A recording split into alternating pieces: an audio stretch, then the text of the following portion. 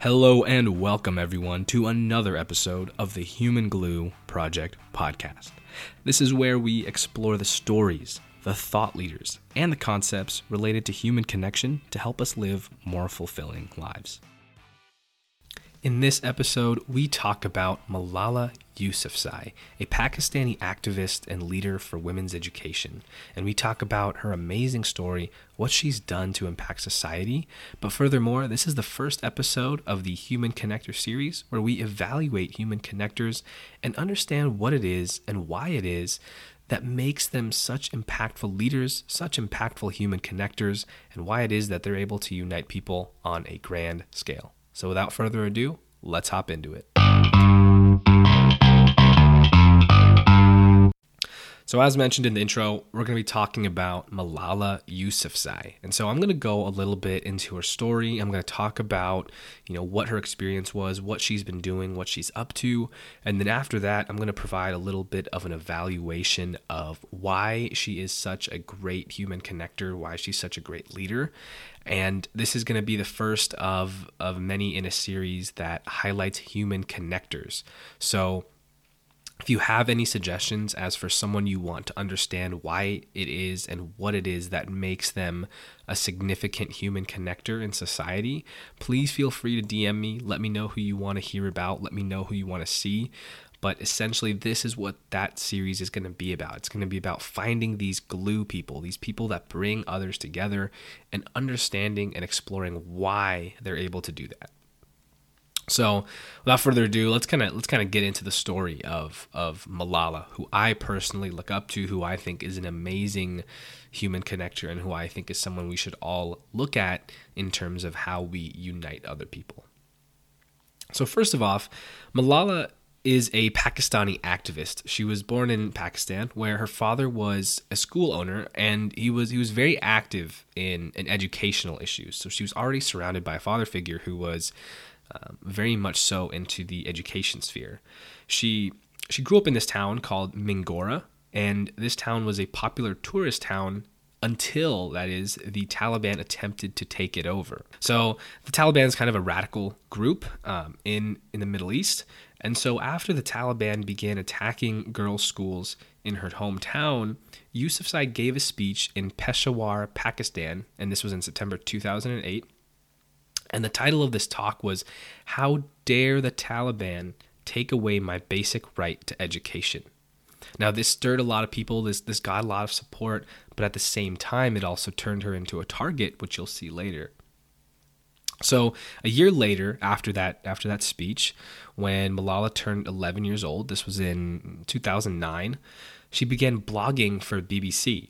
But she did this in a way that was anonymous. So she used an alias, and she used this platform on BBC to blog and to talk about living under the Taliban's threats to essentially deny her an education. So she was blogging for a while, bringing up all this support under this alias, really bringing a light to the situation at hand. And that alias was what was standing in between her and the Taliban. Unfortunately, the Taliban eventually found out who she was. So as Malala began to gain traction with her blogging, with her activism, and speaking out about her right and the right of all women to an education, this activism, her activity netted this nomination for the International Children's Peace Prize in 2011. And that same year, she was awarded the Pakistan National Youth Peace Prize. So she was gaining a lot of traction. She was really doing well. She was really uniting people in the sense that she was bringing out and calling out the unfairness and calling out the need and the right for all women to have an education.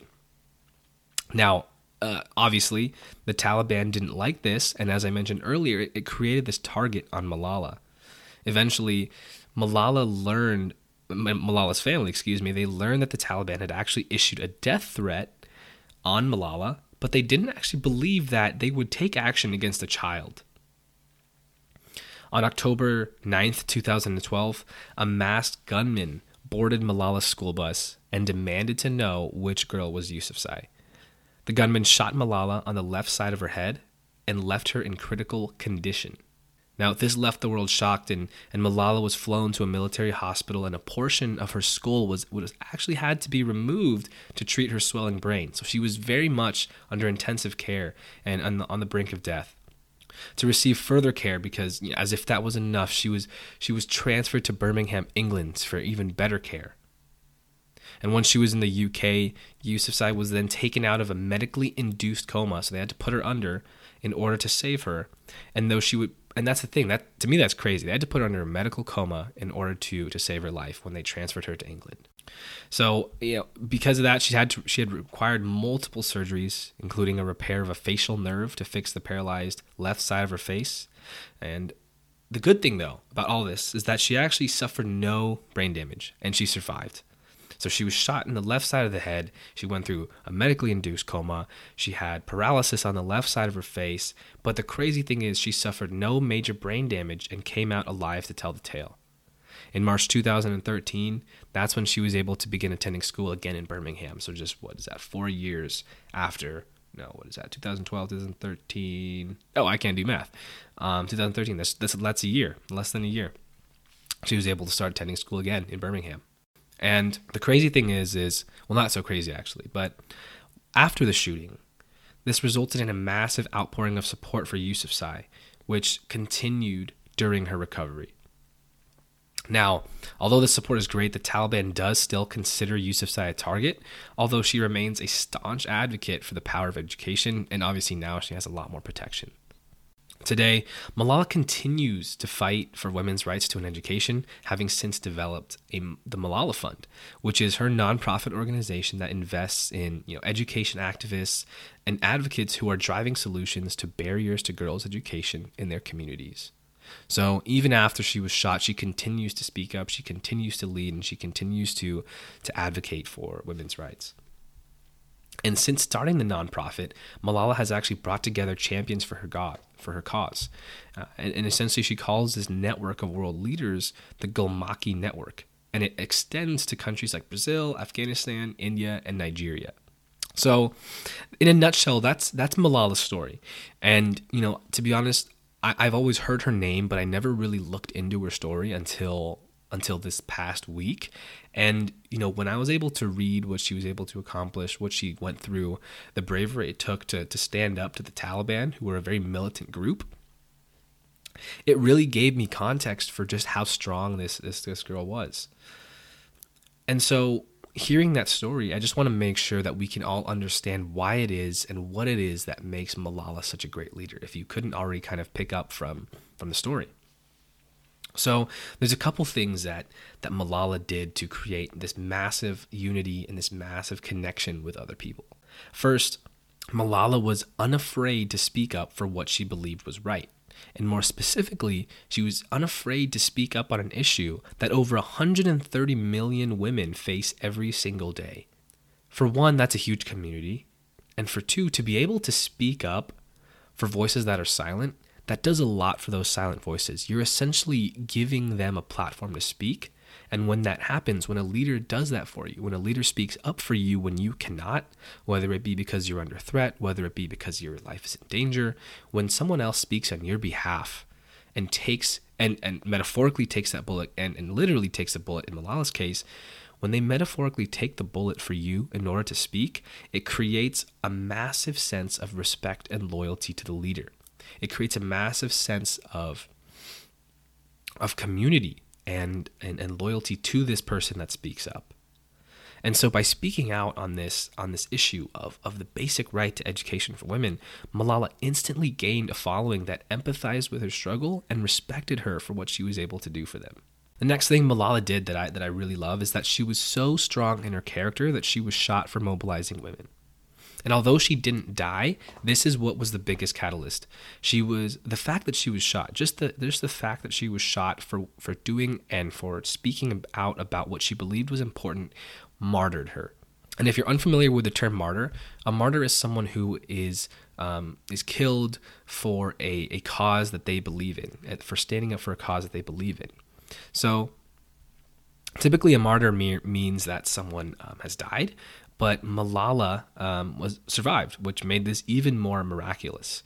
So The biggest thing about a martyr is that when a martyr dies, when someone that is for a cause dies for no probable reason, this mobilizes people, and this oftentimes spurs on action that people may not have otherwise taken if it didn't happen, because it's such a strong story, it's such a compelling narrative, and the person is so sincere and so genuine that people naturally get behind that person. So when connecting people, this was a huge thing that obviously Malala did not intend for this to happen, but when this did happen, this created the catalyst for bringing others together. And that's when she was martyred, when she was shot. You can kind of compare this to 9/11, where the United States experienced unparalleled levels of unity after 9/11, after the planes hit the Twin Towers, and just in general, tragedy is proven to be a huge catalyst for connection and togetherness. When people go through something tragic together, they're very more likely to remain friends throughout their life, and it's something that brings people together. And it's also why you'll see people accuse Bush for potentially doing 9/11 as I could say as conspiracy, because he knew that would bring people together enough to start a war. But that's besides the point, and that's not really the topic of the podcast. But anyways, that's the main thing, is that when Malala was shot, she was turned into a martyr. Although she was turned into a martyr, she actually survived. So this did another thing for her. It's that not only was she martyred, not only did she galvanize the world after this happened, when she survived, she became a symbol and a beacon for hope. She became someone that was so strong that no one could knock her down. She became a legend.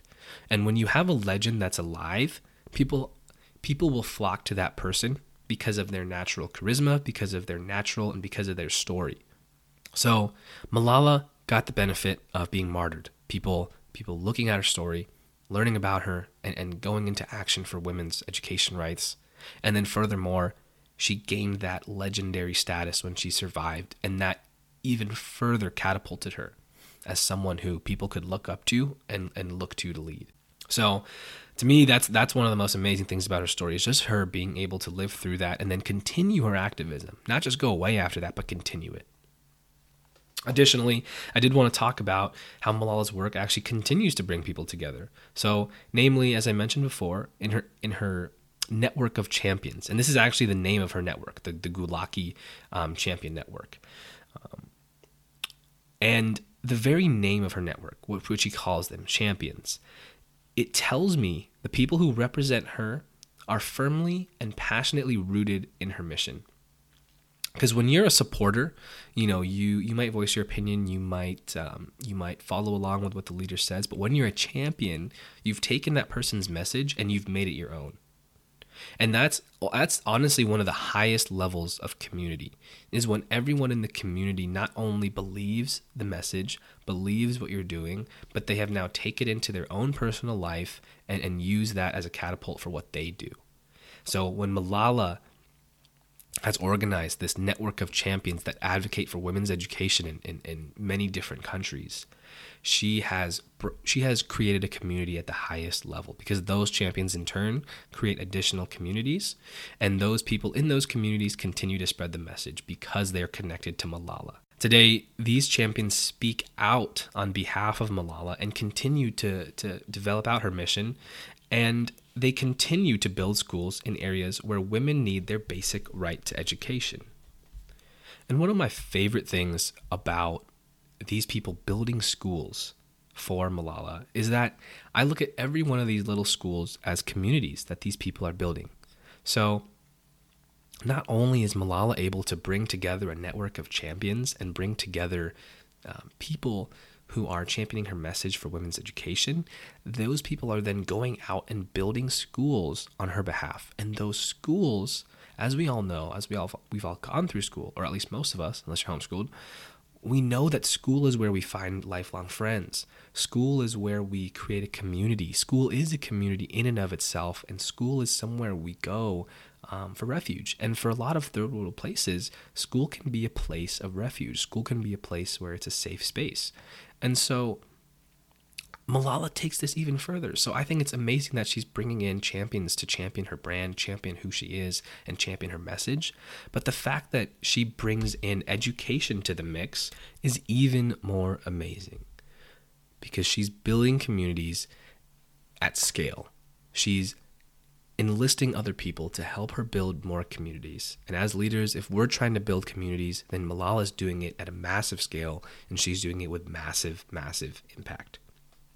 So in my eyes, Malala is the embodiment of the power a human connector can really have on society. And it's something we should all strive for in our journey of human connection. And that just about wraps up our episode about Malala Yousafzai and the first episode in our series about human connectors, a series about how we evaluate these human connectors, these leaders, understand what it is that makes them so compelling, that helps them unite other people, and also just goes into their story a little bit. If that sounds interesting, please feel free to let me know on Instagram. Please feel free to leave a comment, or please feel free to leave a rating and a comment, 5-star rating preferred. But yeah, please let me know if this is something you want to hear more of, if you want to see more evaluations of different people and what makes them leaders, and let me know also too, I just thought of this, if you want me to evaluate movements, what it is that's making a movement so powerful and what it is that's making a movement so impactful. So yeah, again, I just wanted to say that I really appreciate anyone who's listening. I appreciate the people that support the podcast and support the Human Connection movement. And this is just a friendly reminder to go out there, make someone's day, go out there and talk to someone, hit someone up that you haven't talked to in a while. And yeah, until next time, y'all. Again, just thank you so much again for listening, and I wish you all the best. Thanks.